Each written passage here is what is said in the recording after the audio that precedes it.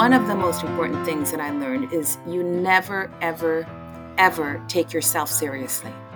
You always take the work seriously. The first is disastrous, and the second is imperative.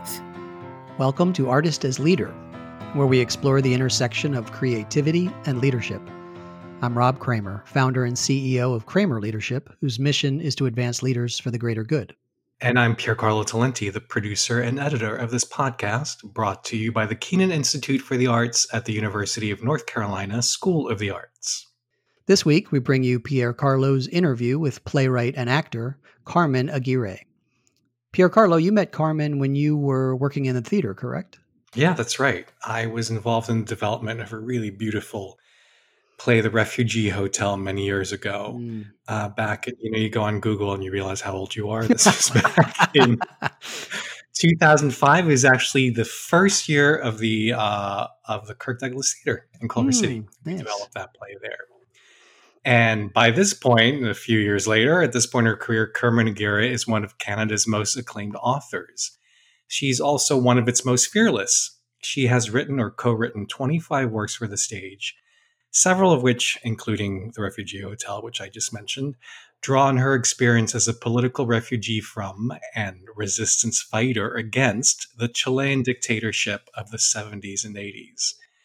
These plays have won several awards and have been produced all over North America.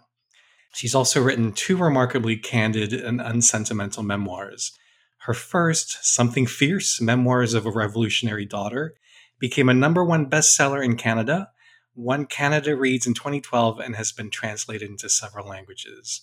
4 years later, her book, Mexican Hooker #1 and My Other Roles Since the Revolution, was named the best book of 2016 by the National Post and CBC and was likewise a bestseller. Carmen is also an accomplished, award-winning actor, having appeared on stages throughout Canada, and she has several film and TV credits to her name.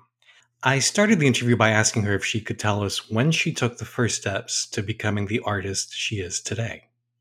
Okay, well, this might sound a little bit far-fetched, but I think it was when I was around 3 years old.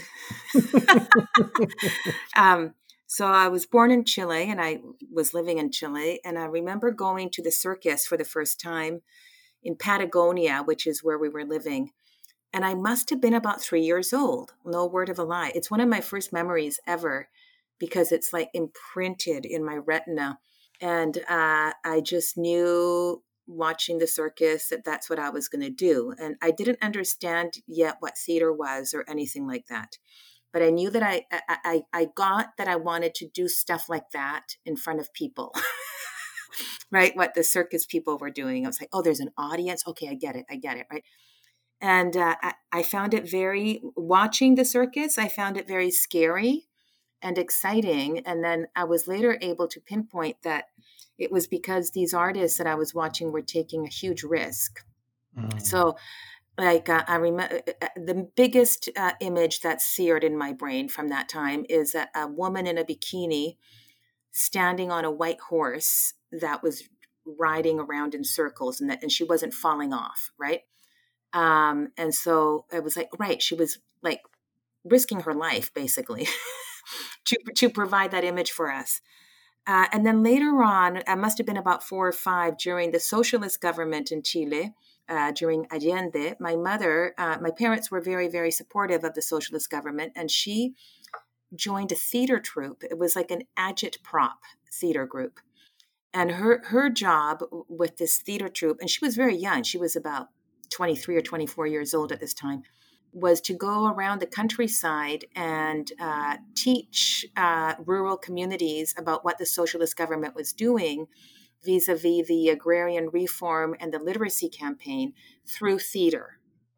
And I never got to go, which upset me very much. I was, again, like 4 or 5 years old. I was always left behind. But basically, the image that I have of that is that this VW van pulling up in front of the house and the door opening and these really like cool people being inside the van. Like basically they were hippies, strumming guitars and just very fun people, and her diving into this van and taking off. And my father explaining that she was going to do theater. And so I Oh. was like, oh, well, that's what I have to do, obviously. Anyway, then it was later when we were exiled. We were expelled from the country after the right-wing coup of Pinochet in 1973. And after a circuitous route ended up in Canada, I guess at around 8 years old, started, quote unquote, writing and directing and producing my own plays at all the Chilean gatherings. And so basically, I would just gather all the kids for the whole night and we'd work on a play. And at the end of the night, we'd put on the play. And basically, it was like one play, which was Revolutionary Cinderella.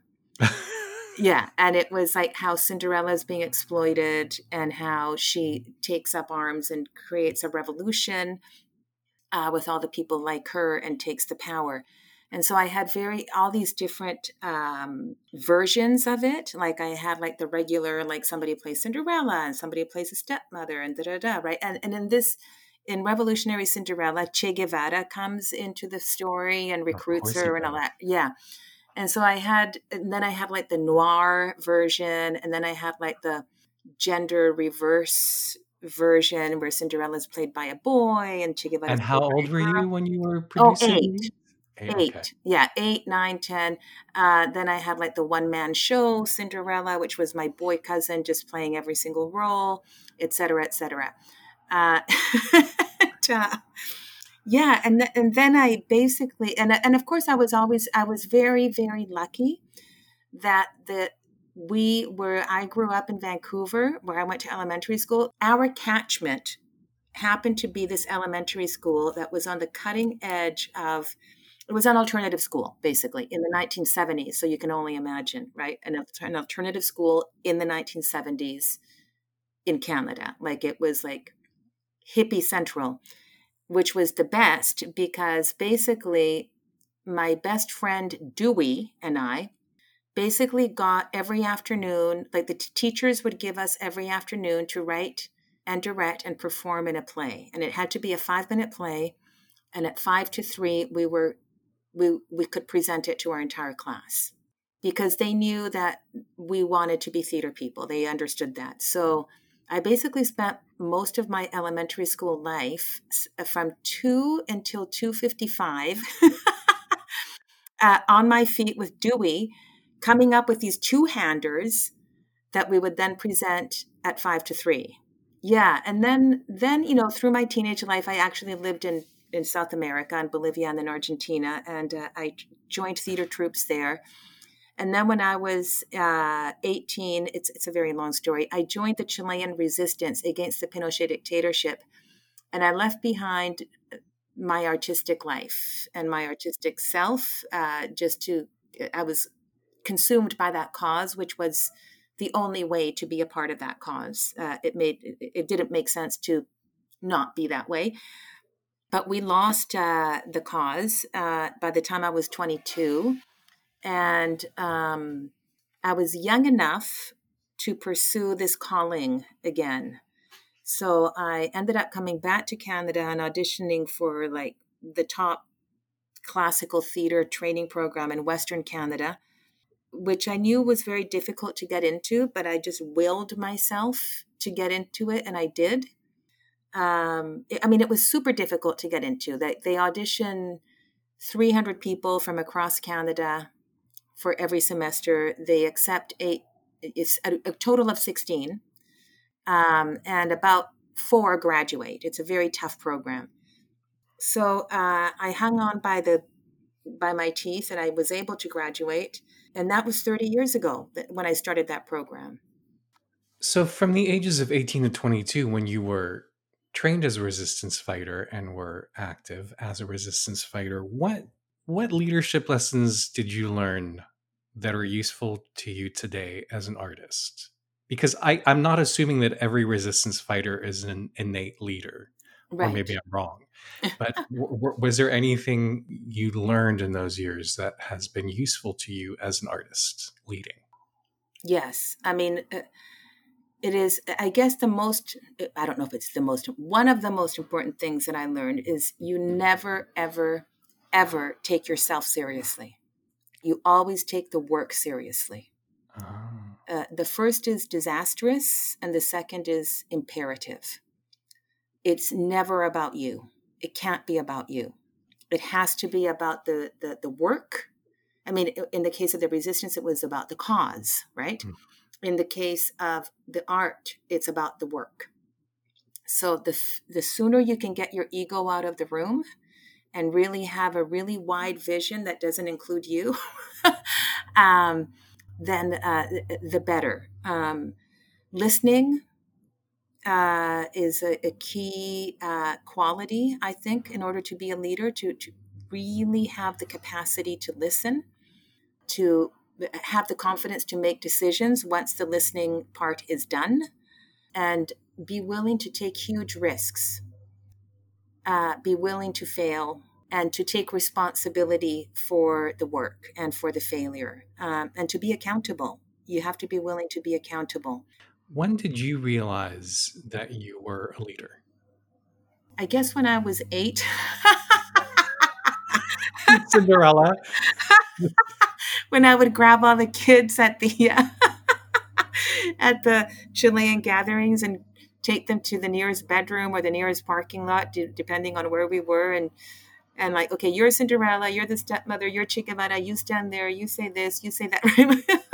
So what's amazing, though, is that it was not difficult for you to get followership, to get a cast of kids, and also presumably occasionally an audience of adults. What is it in you that's able to do that was able to do that even at 8? I guess it just never crossed my mind that people would say no to me. It was just a given to me. I mean, it's so funny because I've always been told that I'm terrifying, which is very funny to me because I have no clue what people are talking about. Like, for example, again, this is when I was 8 at my elementary school. My best friend Dewey, right? She and I would do the plays. Her older sister was always being bullied. And her older sister was a nerd, like I'm talking the quintessential archetypical nerd. Like, she was brilliant. I mean, she was like, if I showed you a picture of her at that age, I mean, you just want to cast her as the biggest nerd ever, right? So she was always being bullied. And I remember we were in grade 4, I guess, me and Dewey. And she was in grade 6 or 7. So she was quite a bit older than us, right? She was like a senior in the elementary school. And at recess and on lunch break, she would come running up to me and be like, Carmen, just go up to those grade 7 boys and give them the evil eye and tell them off. And it was basically all these white boys who were like 12 and I was 8 or 9. And they were the rich boys. They were like the future frat boys, the terrifying boys, right? And I remember going around the corner. It was always the same. I would go around the corner of like this side wall of the school, and they'd all be standing there where they had just been bullying her. And I would go up to them and I would push them against the wall. Yeah. And they would let me. They would actually let me. I would push them against the wall and yell out, "Fucker!" Wow. And they would run away from me, which was hilarious. And I had pigtails. It was very strange to me that they were afraid of me. But the point is that people have always been afraid of me. I guess I have a scary face. I have no clue. Well, because you'll get up in their face and yell "fucker." That'll do it. Pigtails or no pigtails. Yeah. So I guess because I came across as fearless, which I'm not, which is not true. I feel as much fear as anybody else. But I guess because I came across as fearless and I continue to come across that way, people will kind of take direction from me. In your career, I know you've had run-ins, I think, with established arts leaders whose leadership you openly questioned. If you could wave a magic wand and change 3 practices or habits or beliefs of current art leaders that you're witnessing, current or past art leaders, what would those changes be? What would you like to see changed?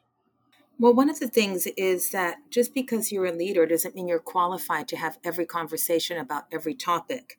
And I think that's where the listening thing comes in, right? Like, you have to be aware. Like, I'm not going to have, let's say I'm a leader, I'm not going to have a conversation about gender identity as a I don't know what the current wording is, but as a cis straight woman, I am not qualified to have that conversation.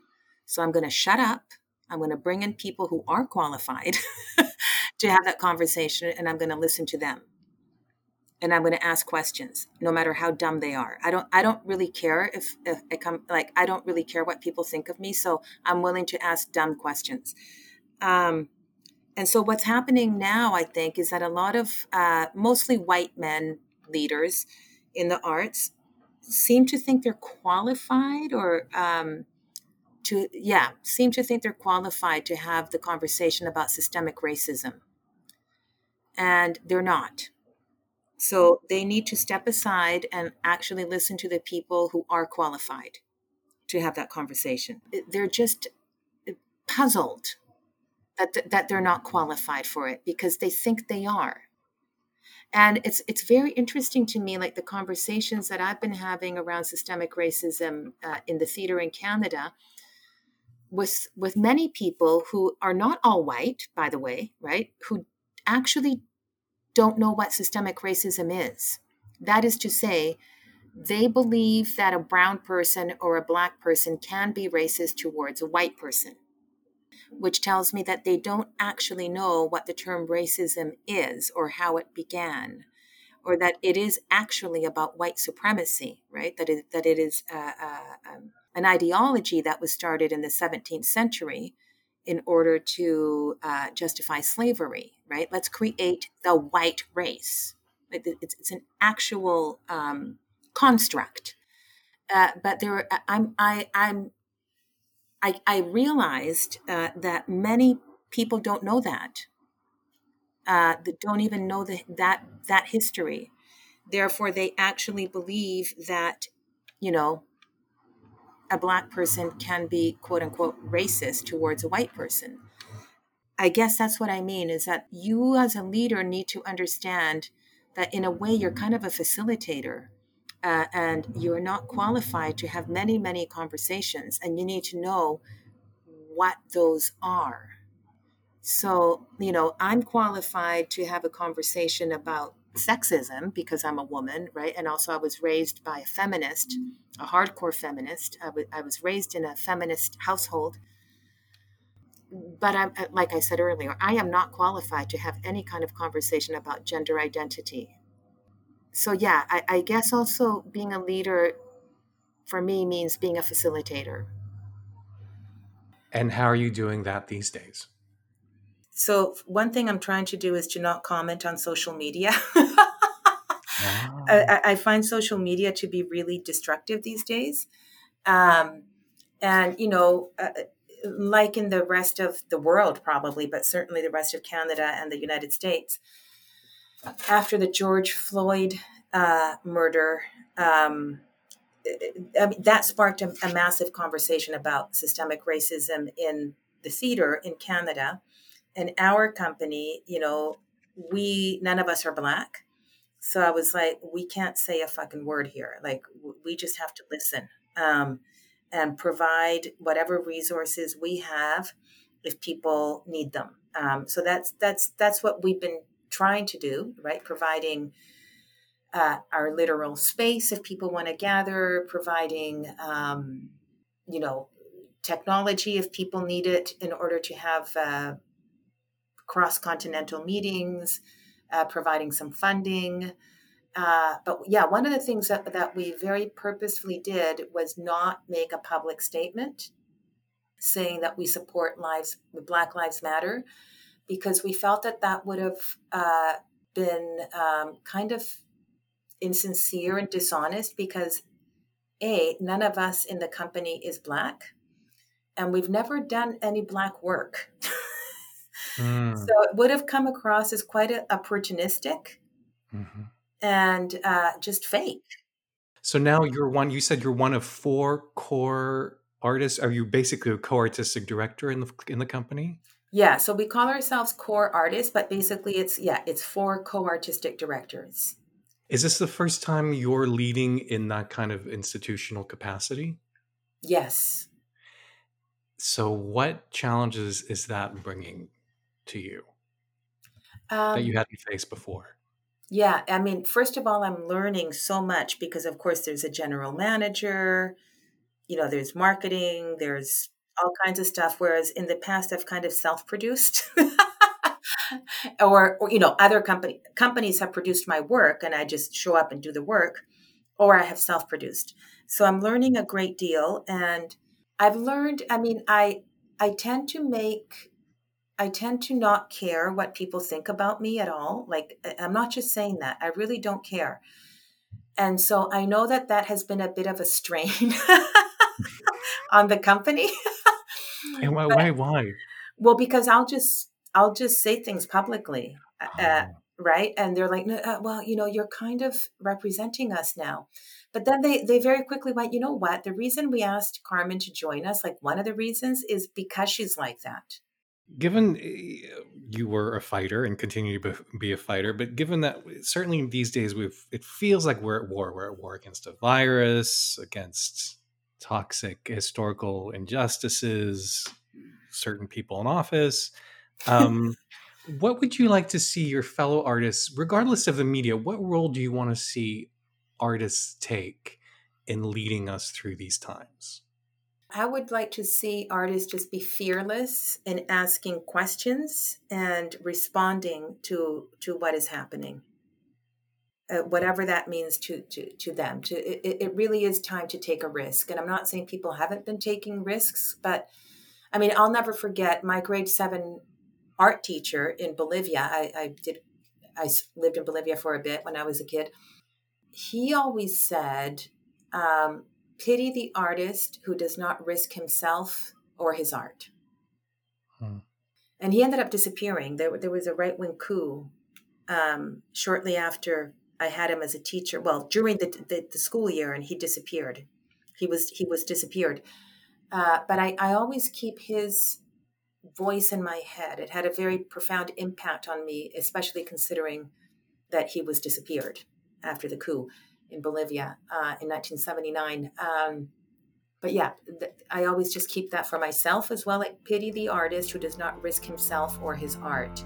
I just always feel that if I'm not afraid going into a new piece, then I'm not digging deep enough. So, Rob, I'd like to talk about courage. I mean, clearly Carmen is an unusually courageous person, or at least I think she is. Which is also why I think she can put her art ahead of herself. I think it takes a very self-confident person to place her ego's demands far behind those of her art, right? So my question to you is, what do you tell leaders or leaders to be that you work with who are not naturally courageous? It's a great question, Pierre Carlo, and actually a common question. I coach heads of nonprofits and CEOs of hospitals and presidents of universities and on and on and on. And I could bet $1 that probably 60 to 70% of the time when I start working with any new client, 60 to 70% of the time, they're going to disclose feelings of imposter syndrome. So a lot of people think, wow, those people up there at the top, or those leaders, they must be so confident. They must be so this, that.